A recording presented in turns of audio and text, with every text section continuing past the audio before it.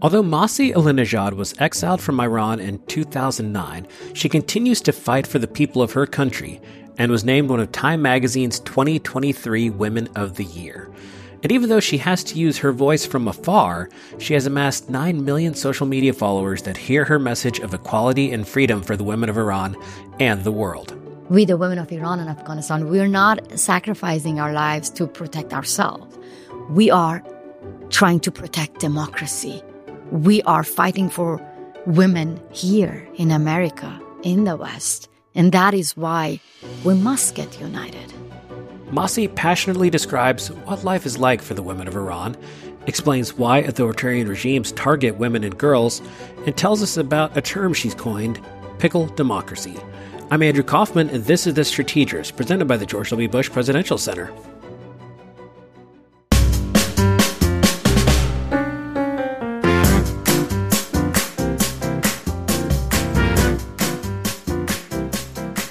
We are honored today to be joined by Masih Alinejad, who recently was named one of Time Magazine's 2023 Women of the Year. She's an Iranian living in exile in New York, but where she continues to fight for the people of her country through social media. She's the author of The Wind in My Hair, My Fight for Freedom in Modern Iran, and has almost 9 million followers on Instagram. I like the hair adjustment there. That's fantastic. It's not the wind in my hair anymore. It's like hurricane in my hair. Well, she's an incredibly brave woman, and we are so honored to have you here at the Bush Center. Masih, thank you so much. It's a pleasure being with you.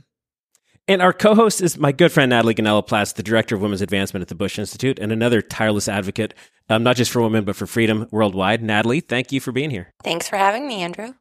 So, you're part of a revolution in Iran, and we obviously want to dive deeply into that. But can you start by just telling our audience who might not know, what is life like in Iran, and why do you need change there? What's going on over there? Life is like a hell in Iran. But believe me, women are not giving up their fight against those who made our life like a hell, the mullahs. Yes, I mean, I love your hair. Let's just start from you. Thank you. Imagine a day that you don't have a control over your own body. How would you feel? And how would you describe life in a country where the clerics, the laws, telling you, cover your hair, telling you what to wear, telling you what kind of lifestyle to follow? This is not just about women. It's an insult to men as well, to you as well, because you're being told by the government in Iran that if that beautiful woman, if that powerful woman don't cover her hair, then you're not, in a good position because you cannot control yourself. You get excited and you rape them. This is an insult to a nation. So this is why now you are actually witnessing one of the most progressive revolution in Iran, led by women, supported by men, saying that this is a gender apartheid regime, and we want to end this regime. It's strangulation of agency. And it's not just an insult to the people of Iran. It's also an insult to the Islamic faith, because there are so many people around the world who are practicing Muslims, and this is not part of the faith. It's part of the Iranian regime's use of autocracy, which is built on patriarchy, to retain control. And in their mind, their goal is to expand that control. Oh, thank God you didn't actually call me Islamophobic. So you know that we are fighting against Islamic ideology. We are fighting against Sharia laws telling us to be second-class citizens. Yeah, my mom wears hijab. She's the true representative of our culture. She's not the one actually beating me up and forcing me to follow her own lifestyle. So when we're talking about compulsory hijab, when we're talking about religious dictatorship, clearly we're talking about the lifestyle that ISIS, Taliban, and Islamic Republic want to force us to follow. This is it. This is very simple, because for years and years, when I have been fighting against compulsory hijab laws, when I launched my campaign in 2014, people in the West were hesitating to touch the issue because they were like, oh, no, you are now causing Islamophobia. And I was like, wait a minute.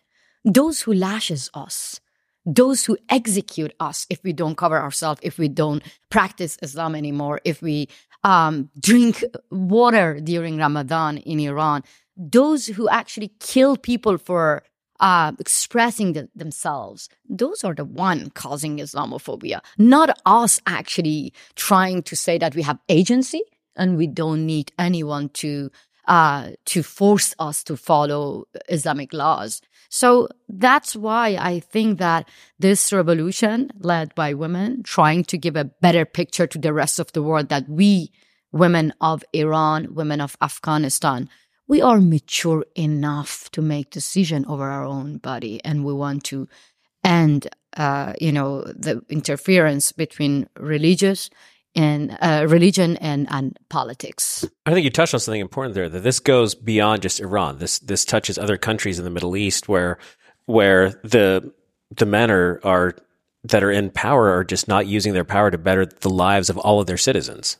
Women of Afghanistan right now are in front line. We've seen this movie before, 44 years ago, when the Islamic, clerics took over, and when they actually, when they forced women to cover themselves. That was the first step to actually take all our social rights away from us. So now we are witnessing the same thing happening in women of Afghanistan. So that's why I believe that we, the women of Iran and Afghanistan, are fighting for the same goal in struggling at same battles, and that's why we have to get united. So recently, actually, women of Iran and Afghanistan launched a new campaign, which actually trying to get the attention of the policymakers across the globe. We are calling on the West to expand the definition of apartheid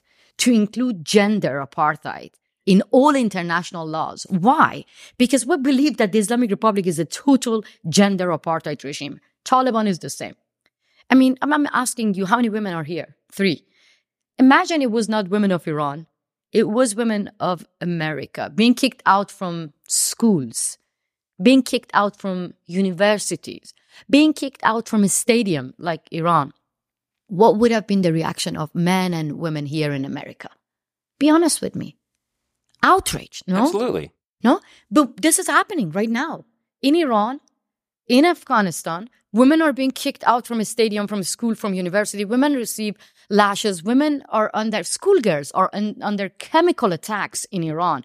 But when we sending letters to FIFA, to UNESCO, to UNICEF, to different organizations, to leaders of the democratic countries, they say that, this should be deal within the society, within the countries, in Iran, in Afghanistan. No, this is human rights, women's rights. It's a global issue.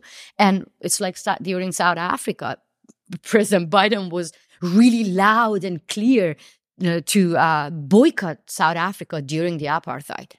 That should be the same case right now when it comes to Taliban and Islamic Republic. Kick the gender apartheid from everywhere. I mean, at the end of the day, this is about the inherent human dignity of every individual, their ability to be able to fulfill their full potential, to define their life and to be not just accepted, but appreciated for who they are. I mean, that is essentially what women in Iran, in Afghanistan, in so many countries around the world who are not just marginalized, but brutally oppressed by autocratic actors. And, we've touched on Iran and Afghanistan, but you look at what the Chinese regime, for example, has done to the Uyghur women.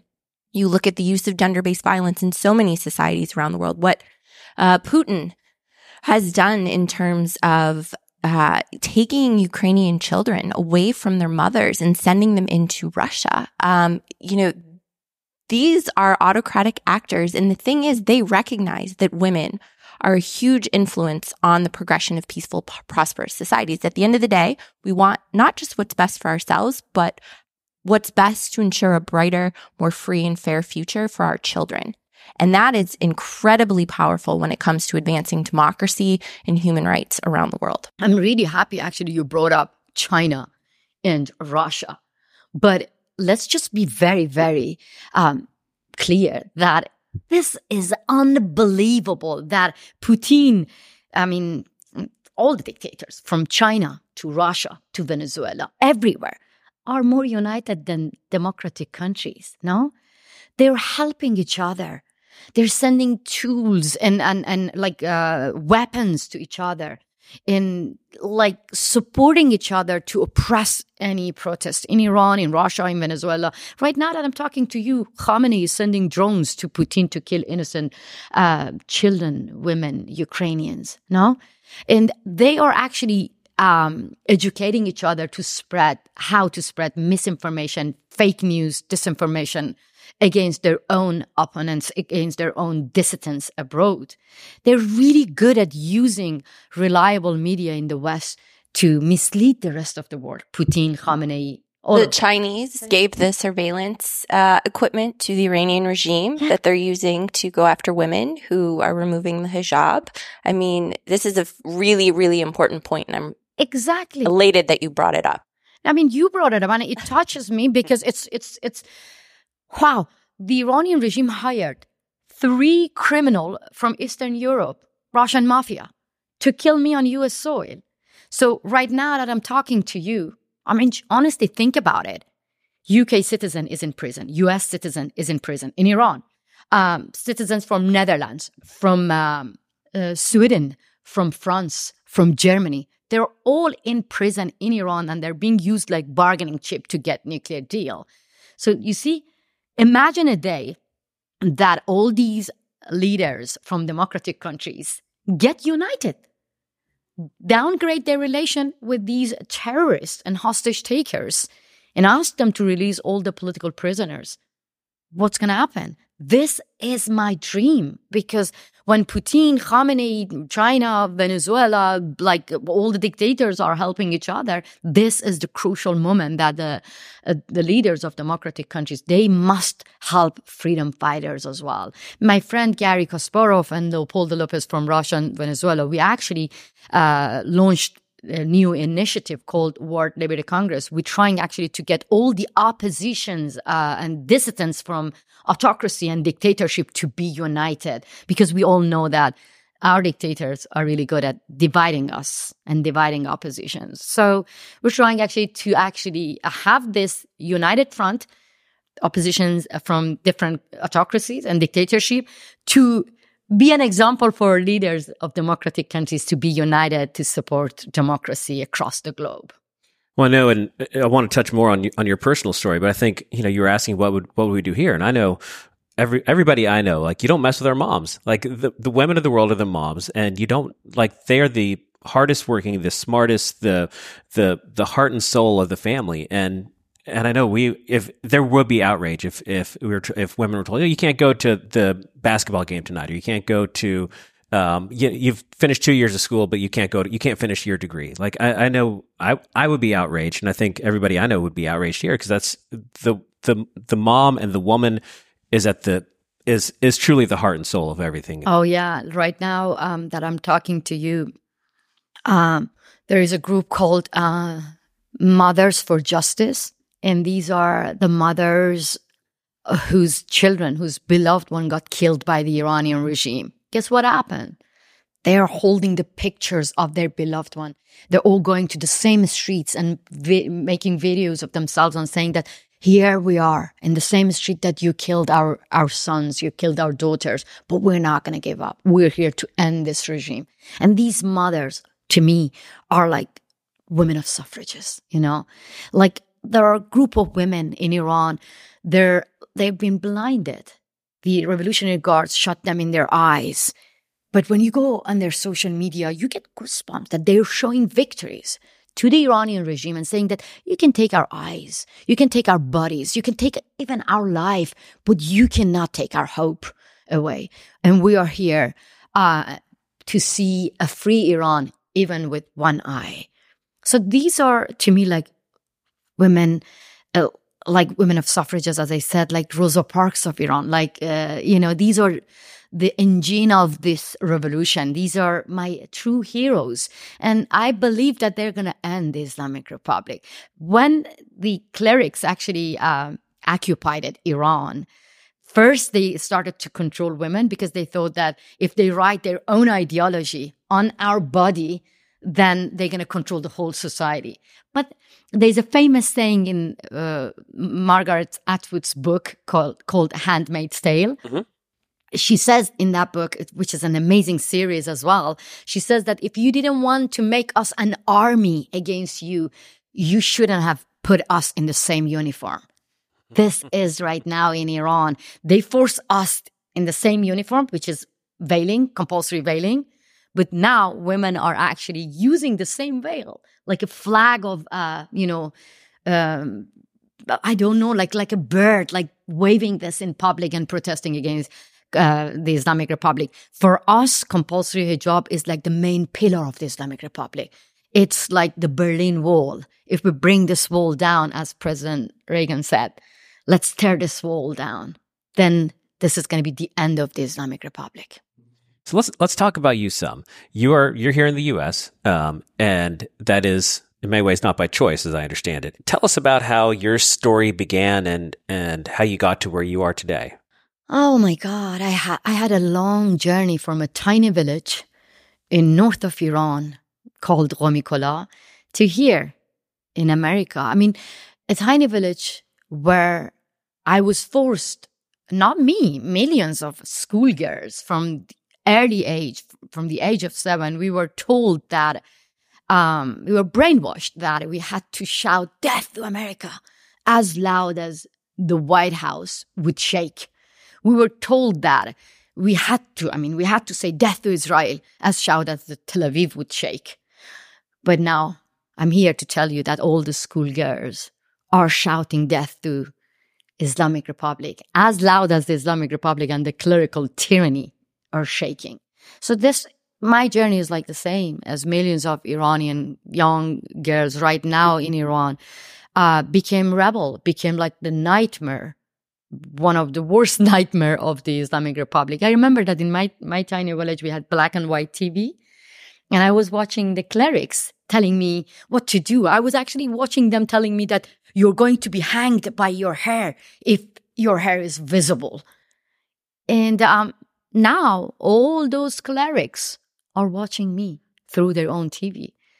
By me, it means millions of women, because on my social media, where I have more than 10 million followers, I just share the videos of brave women of Iran. I just share their stories. And that scares the Iranian regime. So I believe that for 40 years, they actually managed to scare us. We had the fear inside us. But now, this is the Islamic Republic. They are scared of their own women. For years and years, they said that our biggest enemy is Israel and America. But now we, the women of Iran, we became their biggest enemy. And so as their enemy, they've been trying to hit you back, right? Oh, yeah. But hey, that shows you how much they're scared of us. I'm not carrying any weapon. I'm only 45 kilos. But they send killers on U.S. soil. Why? I don't think that I have to correct myself. They don't scared of me. They scared of women, and they want to stop me from giving voice to brave women of Iran. But they are losers because they don't know that it's not about me. Now women in Iran, they don't even need me. There are millions of powerful women inside Iran, and they will bring this regime down for sure. And there's a couple of things that you've mentioned, right? The power of information, the power of lived experience, the power of telling stories. And it's so, so important that not just, well-known journalists and activists like yourself lift up those stories, but that we all have the power to spread those experiences like wildfire.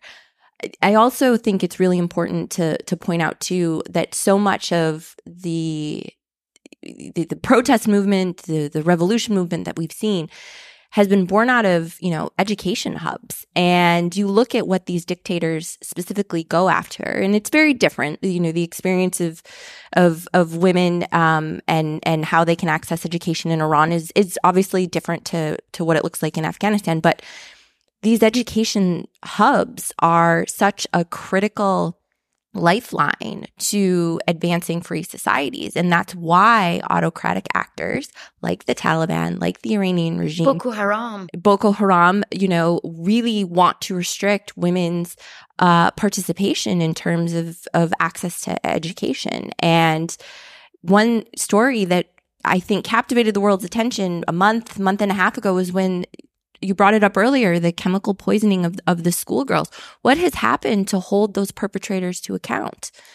Very little. And I mean, literally poisoning schoolgirls, because at the end of the day, an educated girl, an educated woman is going to fight for a better future for herself, for her family, for her children, for her community. And that is why not just support for things like girls' education, but support for women advocates, support for your campaign in confronting gender apartheid is so critical, because it makes a significant difference in ensuring that not just these countries, but all of us around the world have better odds for a more peaceful, prosperous future.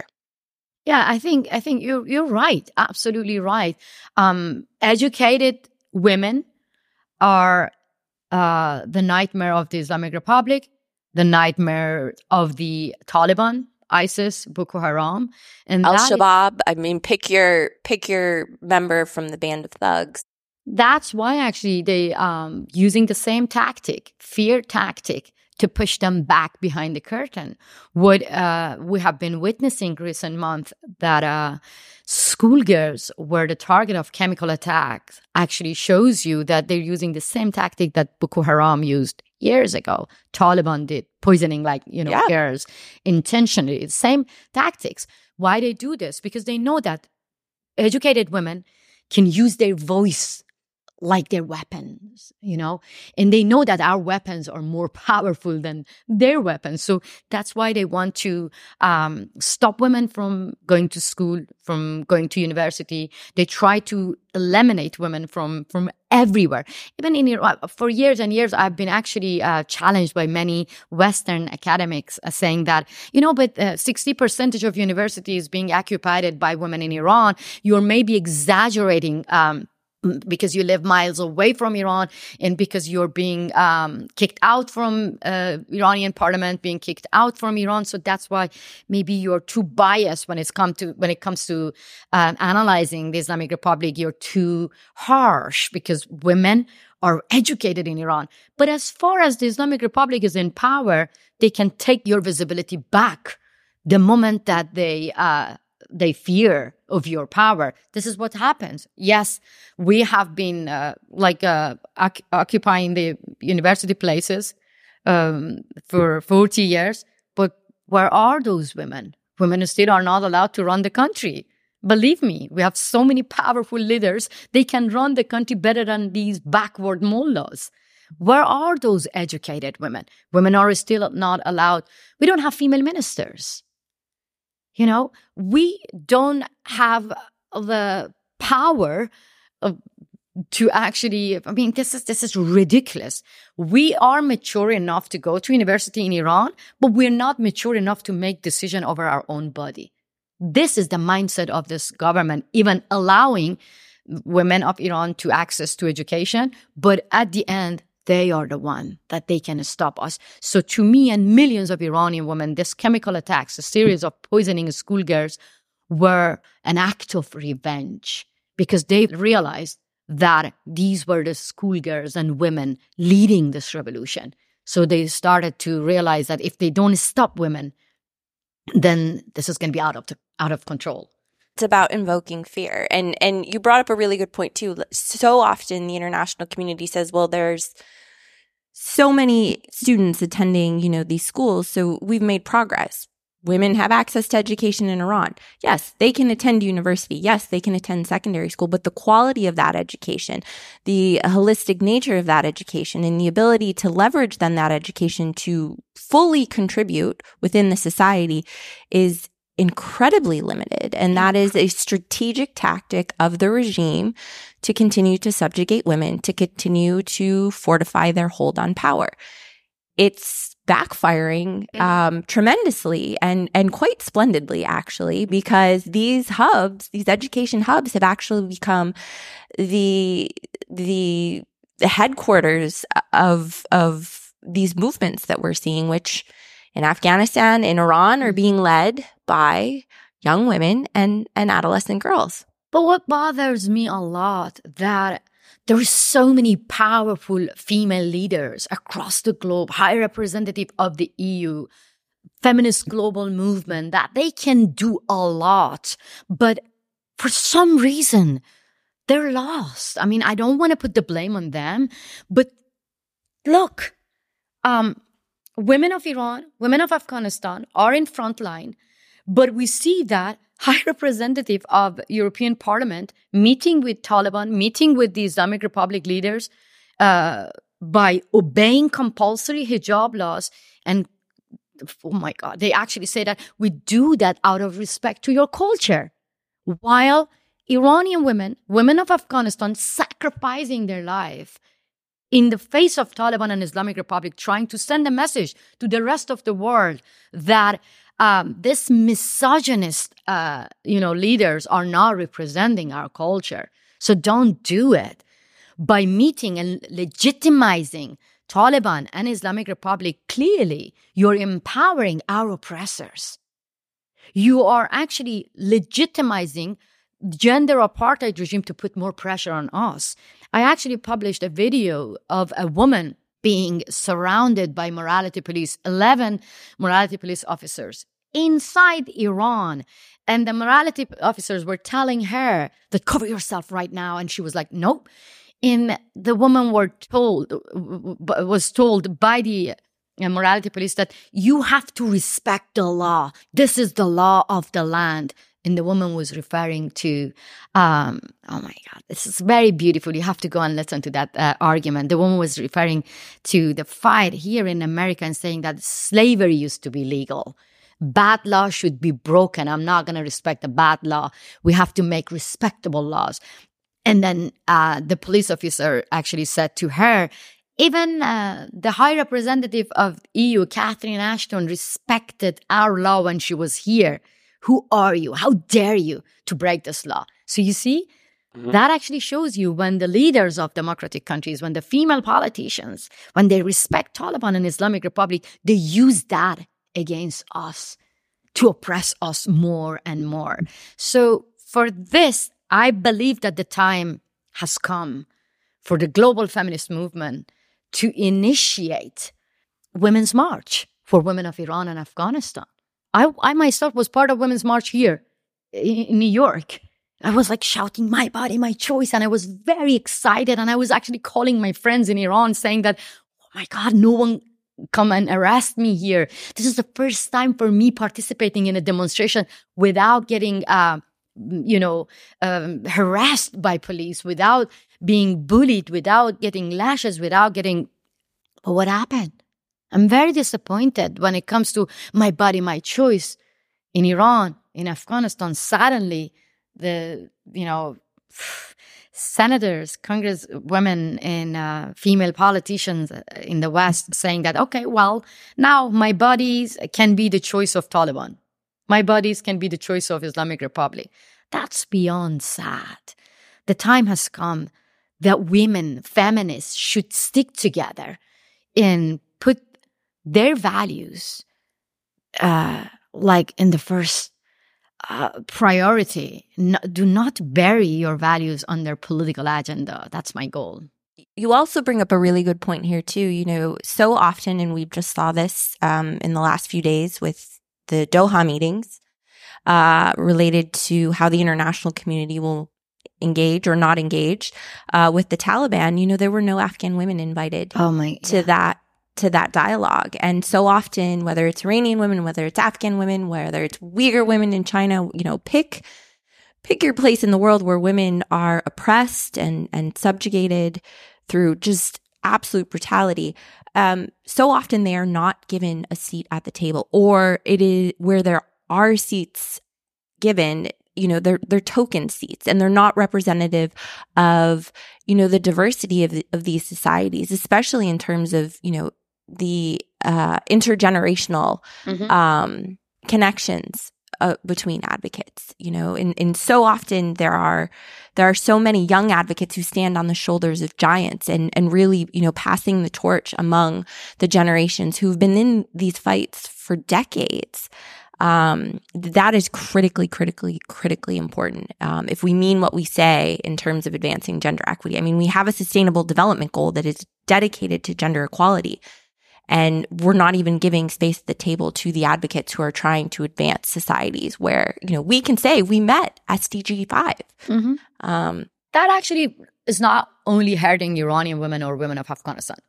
At the end of the day, that is going to hurt democracy. That is going to hurt every individual Americans, every individual Western citizens. Why I'm saying that, I'm sure that you all know this expression, what happened in Vegas is going to stay in Vegas.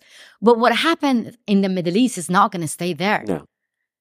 Islamic Republic and Taliban, they're like coronavirus. I mean, more deadlier than coronavirus. They're going to infect the rest of the world. A free Iran can help democracy across the globe, can help. I mean, the Islamic Republic is really good at exporting their own ideology across the globe. We see the increase of child marriage in the Western countries. We see that how, dissidents being the target of terrorist attack across the globe. Right now that I'm talking to you, since 2014 till now, more than 700 dissidents beyond the borders of Iran being the target of terrorist regime of Islamic Republic.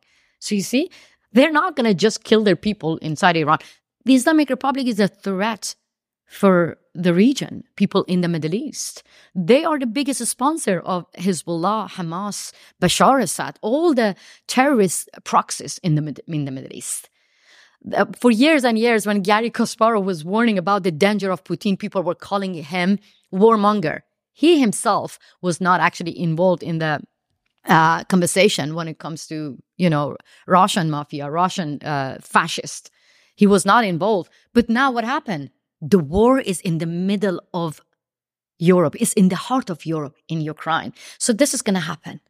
When it comes to Iran, if the U.S. policymakers, the Western policymakers do not take the fight of women of Iran and Afghanistan serious, they will face these warmongers on U.S. soil, on Western soil. So clearly, we, the women of Iran and Afghanistan, we're not sacrificing our lives to protect ourselves.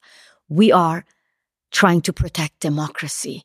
We are fighting for women here in America, in the West. And that is why we must get united. We say here at the Bush Institute, what happens around the world matters to us here at home. And to your point, over and over and over again, even in recent history, right, we have seen how this plays out. And we can't just keep sweeping it under the rug.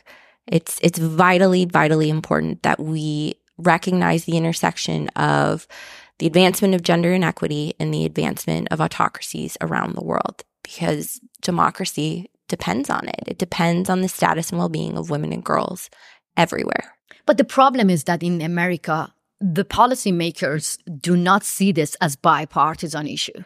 That's the problem. That's what is missing here. Let me be very clear with you. If the Islamic Republic want to kill Americans, they don't go and ask you whether you're Republican or Democrat. Are you left, right? No. They kill you anyway because they hate America, because they hate democracy. I mean, when the Iranian regime was actually trying to kill me, my neighbors in Brooklyn, they just followed the news on CNN, Fox News, everywhere.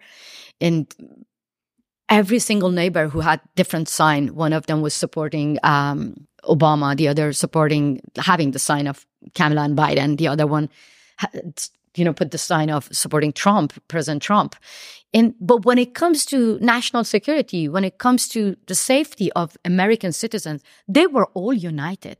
They all came to me and they said, "Is there anything that we can help you? This is what America looks like. This is what I love about America." Yeah. You see, the U.S. policymakers should be like my neighbors. They have It's to see true. this bipartisan issue. But as I said, that I'm a really good gardener. I grow I grow vegetables in You're a my good garden. neighbor. Yeah, and I feed my neighbors. I go to my neighbors and I offer them cucumbers. I offer them basil, tomatoes, mint, sunflowers, and I even make pickles, and I offer them pickles. So I got to know my neighbors in this way, offering them pickles. I think that pickle diplomacy works. I got them united through my Right.